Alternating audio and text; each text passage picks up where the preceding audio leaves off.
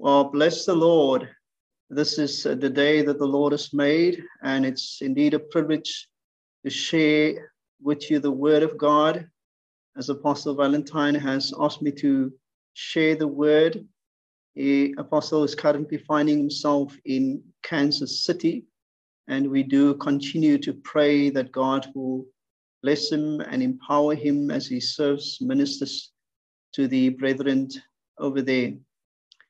The title of today's word is the power, or rather God's powerful word, which is made clear to us in Hebrews 4 from verse 12 to 13. So we will read and we will look at that passage of scripture in Hebrews 4, 12 to 13. Now, when we read in particular Hebrews 4 verse 11, which is the verse just before verse 12 and 13, we find that it gives us a brief summary of all that which has been said from Hebrews 3 verse 7 up to Hebrews 4 verse 10, and it gives us a summary of the warnings and the how Israel were serving to us as an example.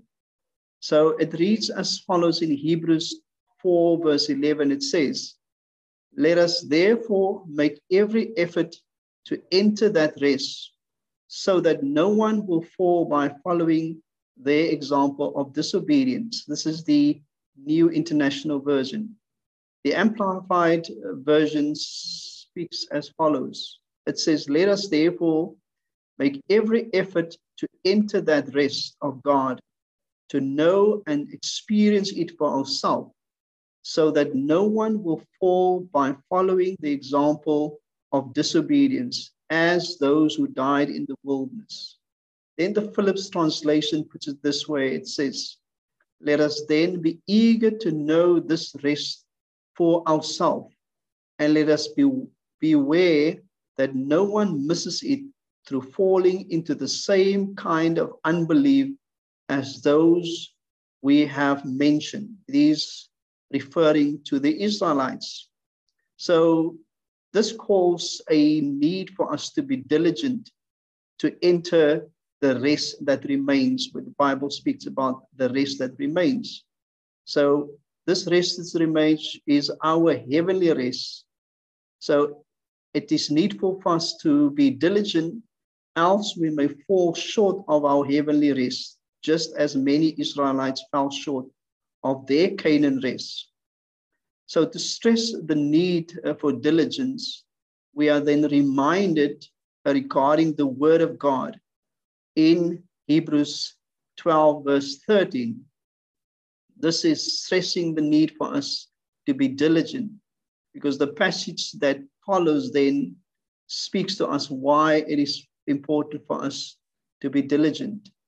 Firstly, the word that which is provided provides an example of the Israelites' obedience. So this word that Hebrews 12 speaks about is speaking about the example, the words that were said before, showing us, telling us that there is an example of Israelites that has been disobedient. And it also gives us a warning to the Hebrew writer writes this to the Hebrews, and he gives us this warning not to emulate the Israelites' example. So let us read Hebrews 4, 12 and 13. Firstly, it says, "For the word of God is living and active and sharper than any double-edged sword, penetrating as far as the separation of soul and spirit, joints and marrow. It is able to judge the ideas and thoughts of the heart. No creature," this is verse 13, "no creature is hidden from him, but all things are naked and exposed to the eyes of him to whom we must give an account." Then the Amplified Version speaks as follows. It says, For the word of God is living and active and powerful and full of power. Let me read it again. For the word of God is living and active and full of power, making it operative, energizing, and effective. It is sharper than any two-edged sword, penetrating as far as the division of soul and spirit, the completeness of a person, and of both joints and marrow, the depths part of our nature, exposing and judging the very thoughts and intentions of the heart. Verse 13, and not a creature exists that is concealed from his sight, but all things are open and exposed and revealed to the eyes of him with whom we have to give an account. So in this passage, there are various examples given. In this passage, the word of God is described in the following amazing terms. We've read the verses of scripture in Hebrews 12, 4 verse 12 to 13. And in this passage, in verse 12 in particular, it is described, the word of God is described in terms. And the first thing it says there, that the word of God is living. It is a living word.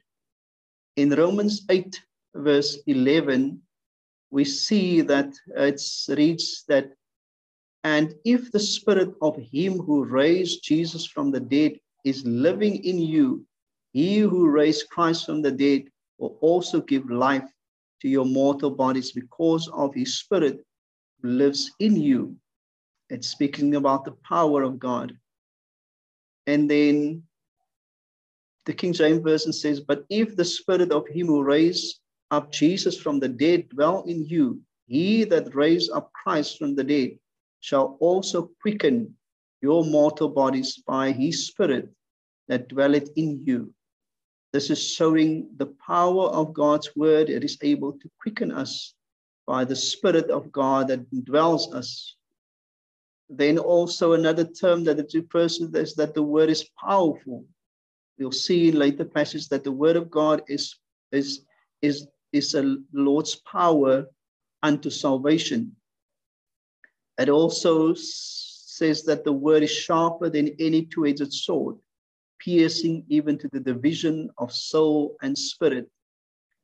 It is the discerner, fourthly, it is a discerner of the thoughts and intents of the heart. Now, it is needful for us to read the word of God on a continuous basis. And at a time where people are often neglecting the word of God, even by some Christians, it is not a wasted time to spend time in the word of God and to contemplate on the wonder of God's word. And this is what we need to continuously do. So we take opportunity to reflect upon what is said in this passage of scripture, and with a desire to renew and increase our appreciation of the power of God's word. Now let's look at the word of God as living and powerful.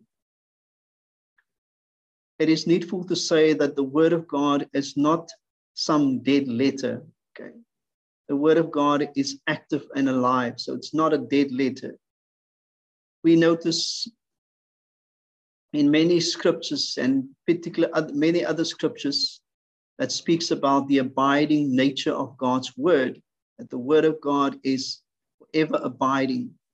Peter in 1 Peter 1:23-25 puts it this way. He says, having been born again, not of corruptible seed, but incorruptible, through the word of God, which lives and abides forever, because all flesh is as grass, and all the glory of man is the flower of the grass. The grass withers, and its flowers fall away, but the word of the Lord endures forever. Now this is the word which by the gospel was preached to you. So we see here that the word lives and it abides forever. Isaiah 40 verse 8 says that the word of God endures forever. And this is the passage that was quoted in 1 Peter 23, 1 verse 23. It says, grass withers, the flower fades, but the word of our God stands forever. In other words, it is an enduring word. It does not pass away. This is what Jesus says in Matthew 24, verse 35. He says that my words shall not pass away. It says heaven and earth will pass away, but my words will by no means pass away. So we see that the life of God's word is due to the nature of God himself.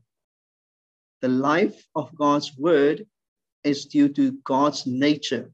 God and his word is one. Firstly, God is eternal. He is the living God. He lives forever. He lives forever. And in Hebrews 3 verse 12, it states,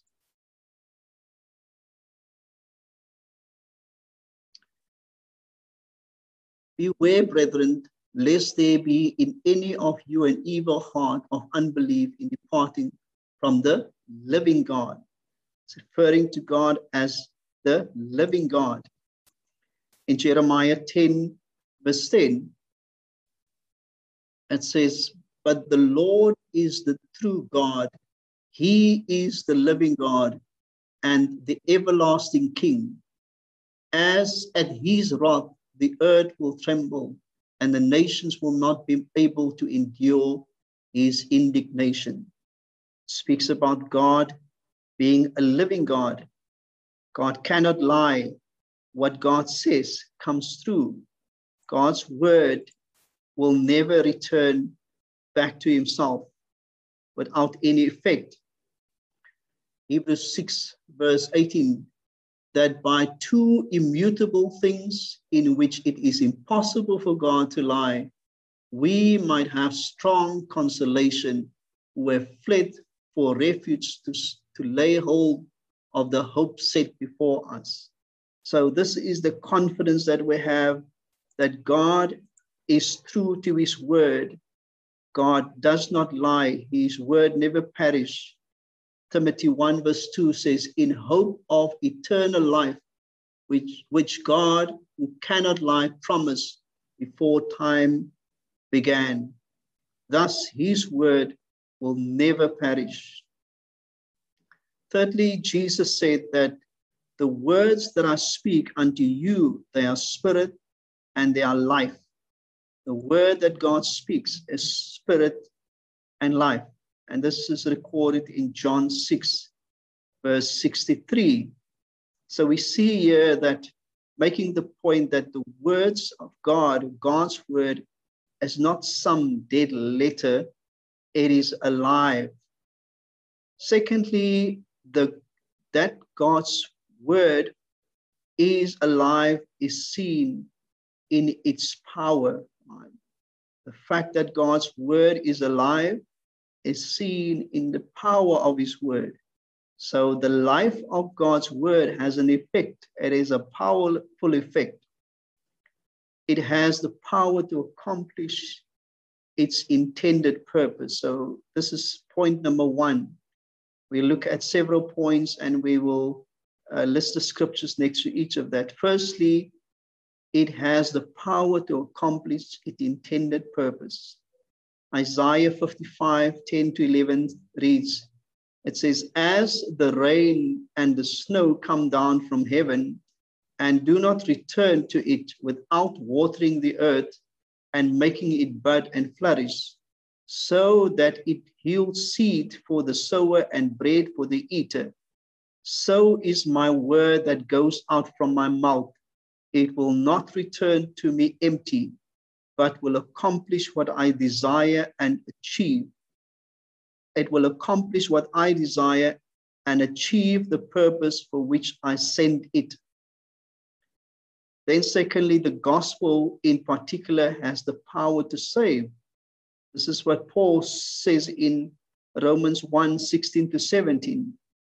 For I am not ashamed of the gospel of Christ, for it is the power of God to salvation for everyone who believes, for the Jew first and also for the Greek. For in it the righteousness of God is revealed from faith to faith, as it is written, the just shall live by faith. James 1:21. Therefore lay aside all filthiness and overflow of wickedness, and receive with meekness the implanted word, which is able to save your souls. Then thirdly, through God's word, we can be born again. Through God's word, we can be born again. 1 Peter 1:22-23 reads as follows: since you have purified your souls in obeying the truth through the Spirit in sincere love of the brethren, love one another fervently with a pure heart, having been born again, not of corruptible seed, but incorruptible, through the word of God which lives and abides forever.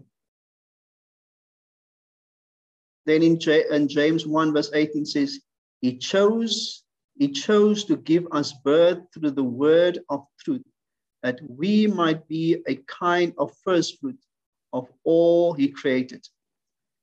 Then fourthly, it works effectively. The word works effectively in those who believe.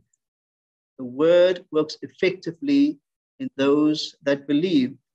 As we find in 1 Thessalonians 2:13, for this reason we also thank God without ceasing, because when you received the word of God which you heard from us, you welcomed it not as the word of men, but as it is in truth, the word of God, which also effectively works in you who believes.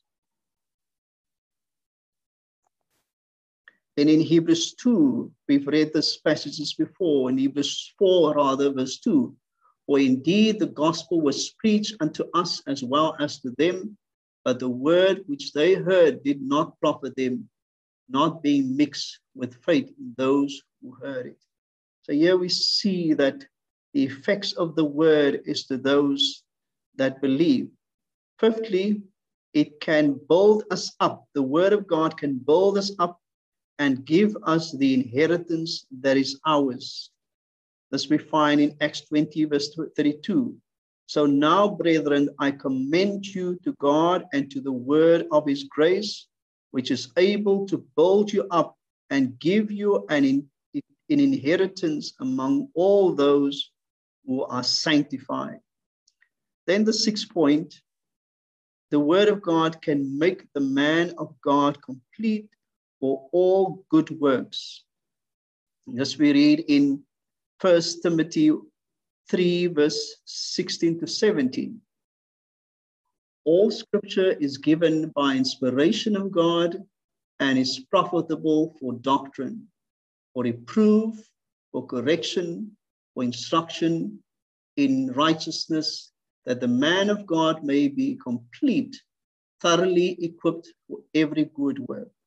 So this is the power of God's word that is able to do this. Let me repeat those 6 points.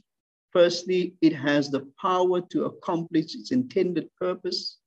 Secondly, the gospel in particular has the power to save.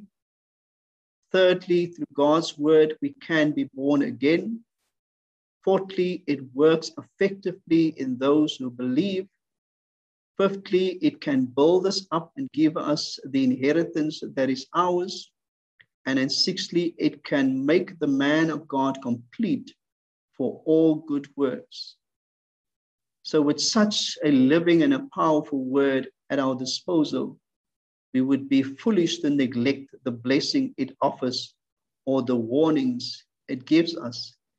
It is a power, its power is seen further down, we will look at the word of God and how the effects and how the power of God is revealed. The word of God is sharp and discerning. So we've looked at the word of God being powerful, and now we look at the word of God being sharp and a discerner. It says the word of God then is a sharp, two-edged sword. The word of God is often likened to this powerful object. Now, a sharp-edged sword is a sword that is edged, or that is sharp on either side, two edges. That's why the Bible describes it as a two-edged sword. In Ephesians 6, verse 17, the word of God is described as a sword. It says, and take the helmet of salvation and the sword of the Spirit, which is the word of God. Then in Jeremiah 23, it is described as a fire and a hammer. It says, is not my word like a fire, says the Lord, and like a hammer that breaks the rock in pieces? So here we also see the power of God's word and the effects of God's word as it is being compared with a two-edged sword, and then also with fire and a hammer. So to illustrate its sharpness as a sword, the word of God is said to pierce. Okay. So the piercing of it, the power lies in, and the two-edged, the fact that it's a two-edged sword, it pierces. The Bible says, even to the division of soul and spirit, and of the joints and marrow, the word of God is able to cut through everything that is in man.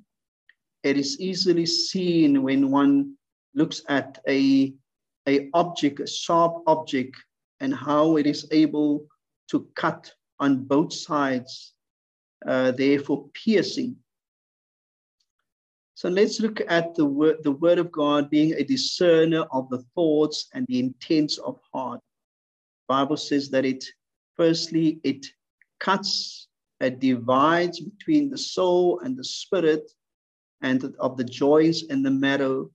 And then it states that it discerns the thoughts and the intents of the heart.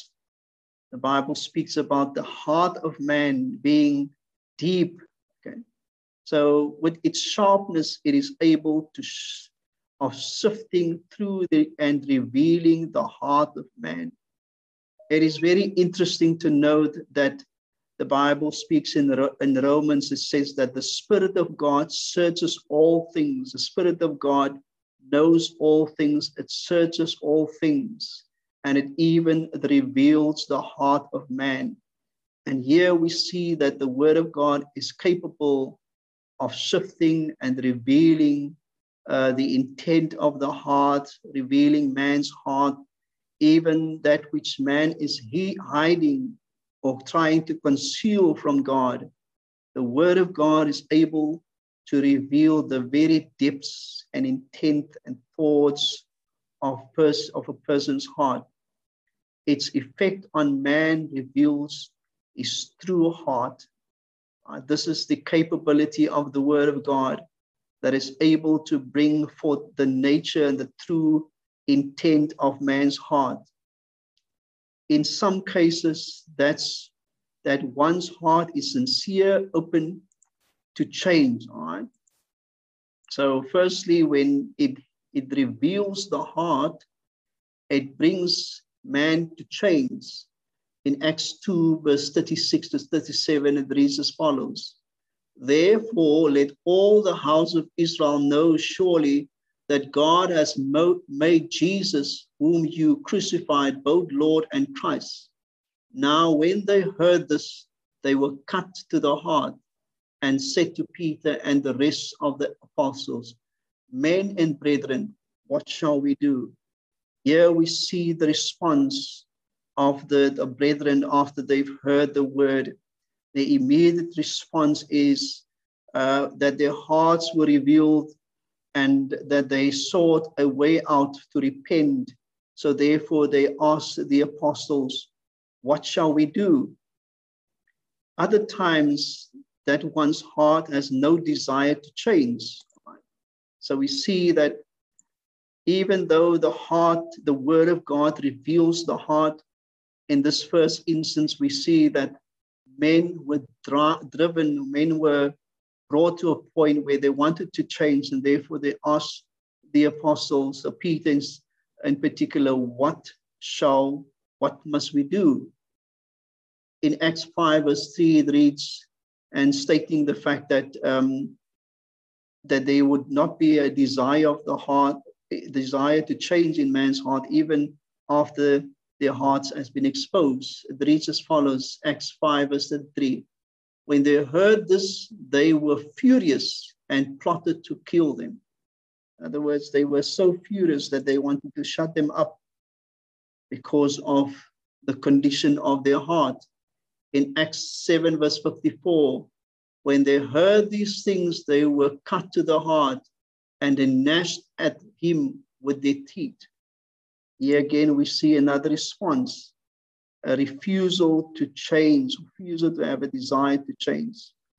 One cannot hear or read the word of God without being affected by what the word of God reveals to us.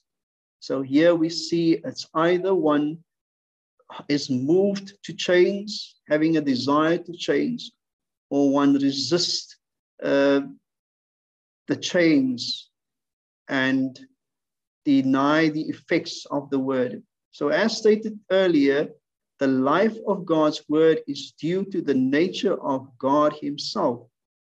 In a similar way, the power of God's word is due to the nature of God. We read in John 1, where it says that the word of God, in the beginning was the word, and the word was with God, and the word was God. So God and his word is one. And here we read that the life of God's word is due to the nature of God himself. So similarly, the power of God's word is due to God's powerful nature. So we're going to look at the power of God's word due to his omniscience. Omniscience, God's omniscience refers to God's all-knowing, the fact that God knows all, God is all-knowing. And in Psalm 139 from verse 1 to 12, we read there how David speaks about the all-knowingness of God. The fact that God has, he says that God, you have searched me and known me. You know my sitting down and my rising up. You understand my thoughts afar. And when we read further in this passage, it reveals how God knitted him together in his mother's womb, and how David then says that he's being wonderfully made. So stating the fact that nothing is hidden from God. God knows all, and that God even knew us when we were yet in our mother's womb. Then also Solomon writes about God's omniscience, God's all-knowing power.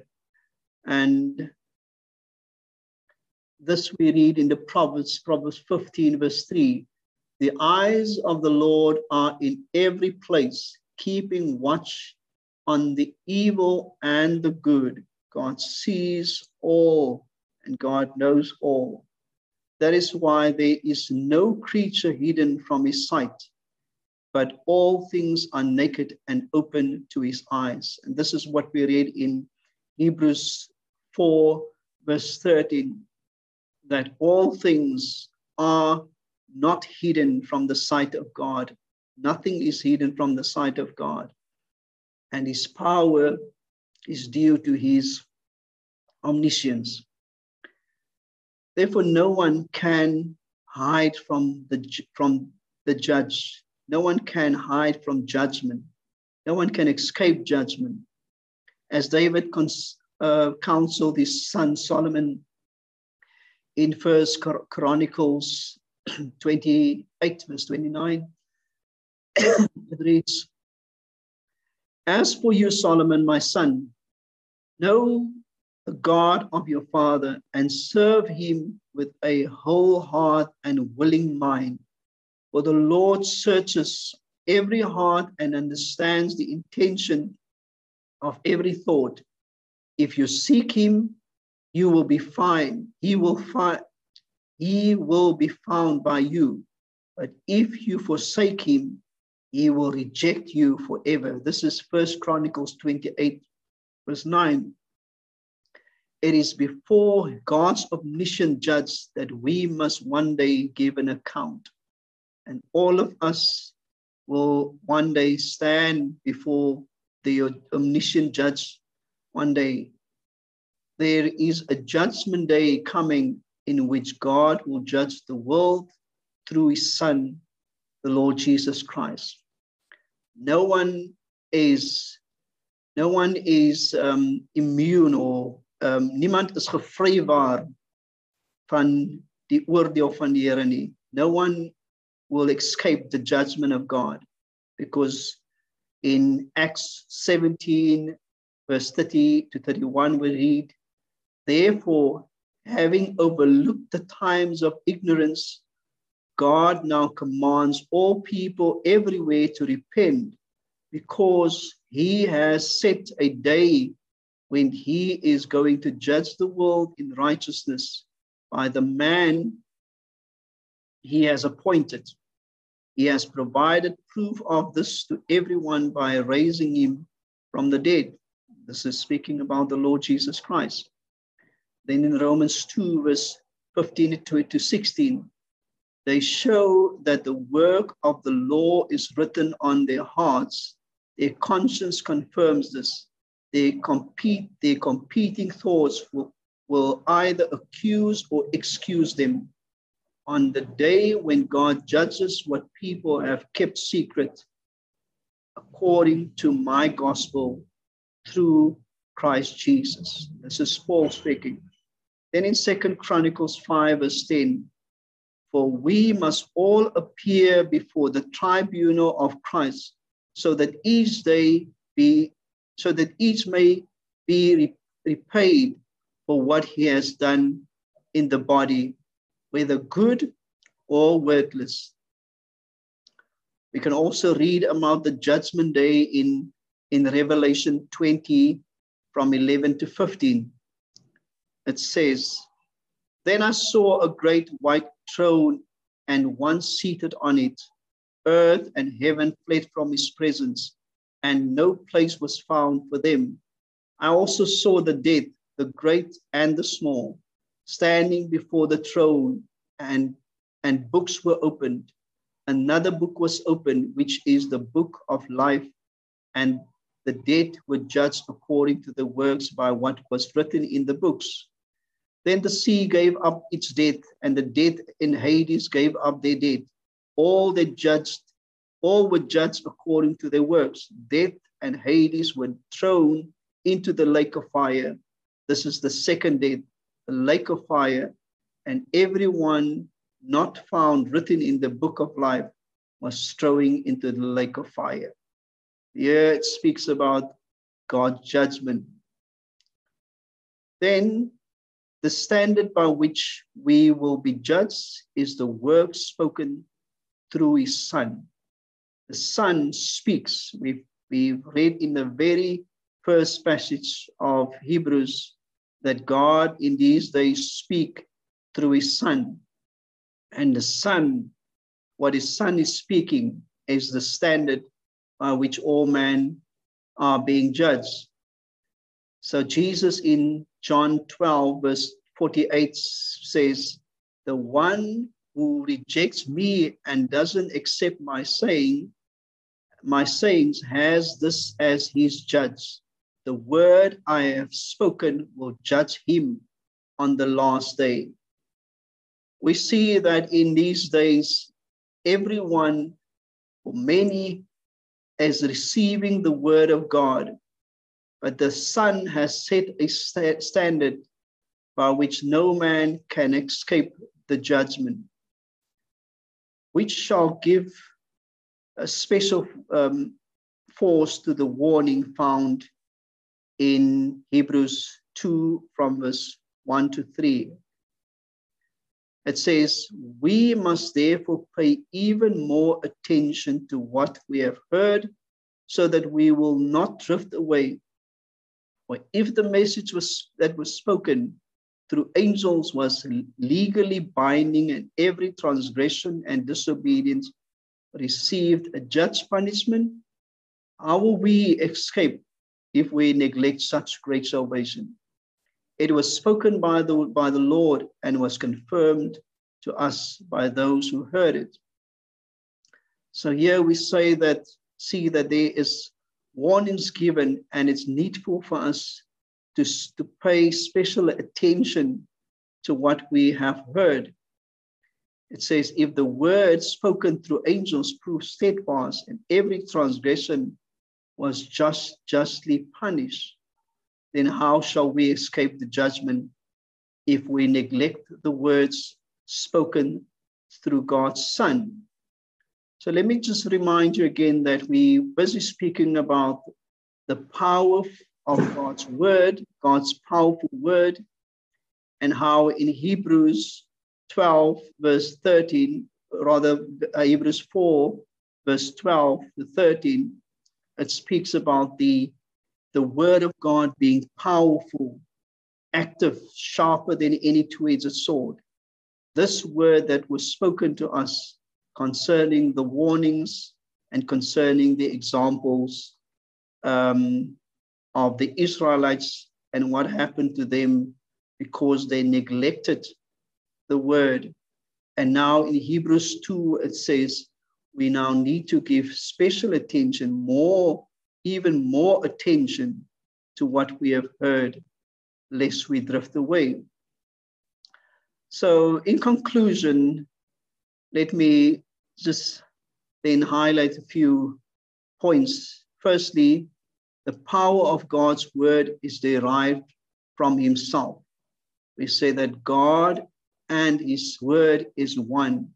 So his power, the power of God's word, is because of God's nature. God is omniscient, God is all-knowing, and is able to see into the hearts of man. Therefore, his word is able to cut to the hearts of men and reveal their true nature.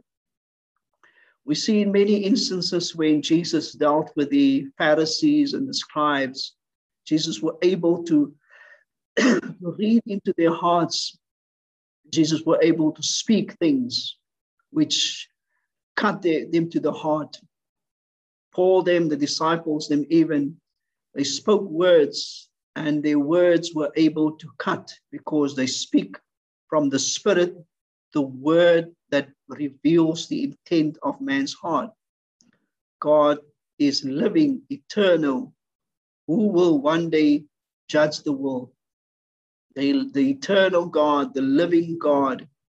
Remember, God is eternal. He is from everlasting to everlasting. And because God is living, his word does not pass away. His word abides forever. Therefore, his word that abides forever will be the standard by which we will be judged. The word that abides forever is the standard by which man will be judged. So in view of the power of God himself and the power of his word, how dare we neglect the warnings that is given in it, such as those that is found in Hebrews 4 verse 1 and Hebrews 11, where it warns us of what has happened. It says that therefore, while the promise to enter his rest remains, let us fear that none of you shall miss it. And this is pointing to the fact that the Israelites at that time, they missed it because they did not give heed to what was spoken. In Hebrews 4 verse 11, it says, let us then make every effort to enter that rest so that no one will fall into the same pattern of disobedience. Speaking about the disobedience of the Israelites and how they missed it because of their disobedience and rebellion. So how dare we neglect to even read about the warnings, as many do by not reading the Bible. All right, so many even read the warnings, but many do not take heed to what has been written, what they read.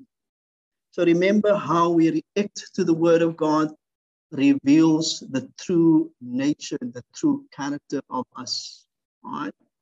We read in some passages how when the Pharisee, or rather the disciples, spoke, the reaction of man's heart. Some are so dull of heart that they react with indifference and say, so what? Some has got a never-minded attitude when it comes to the warnings and how God speaks in his word.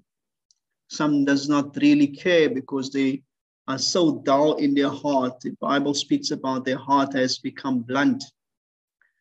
Some are cut to the heart, angrily resisting the word and blame the messenger. We've read in Acts 7 verse 54, that when they heard these things, they were cut to the heart and they gnashed at him with their teeth. This is what happens. Some people find it an offense to hear the word of God, and truthfully say that anyone that has the Spirit of God in him, the Spirit of Christ, should not be offended by the word of God. And this is a true indication of one that has drifted away, fallen, come short. If one then blames the messenger and angrily resists the word. Then thirdly, we have the group that some that are cut to the heart and they cry out, like the men in Acts 2 verse 37, where they cried out and say, what shall we do? They asked Peter them, saying, men and brethren, what shall we do?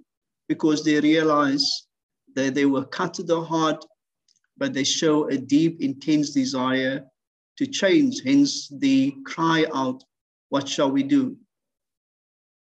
So if we respond to God's word, his saving grace, then we want to encourage you to heed to the warnings that is listed in the scriptures, especially here in the book of Hebrews, and the words of our Lord himself. Like we say that the word was confirmed in many places, and therefore it's needful for us to be encouraged and take heed to these warnings. Revelations 2 verse 8 says, be faithful until death, and I will give you the crown of life. God gives us a promise that if we remain steadfast, we will be rewarded, and we will be rewarded with life. So God bless the reading of his word, the ministry of his word, and may your heart truly be blessed as you have listened to the infallible word of God. Blessings.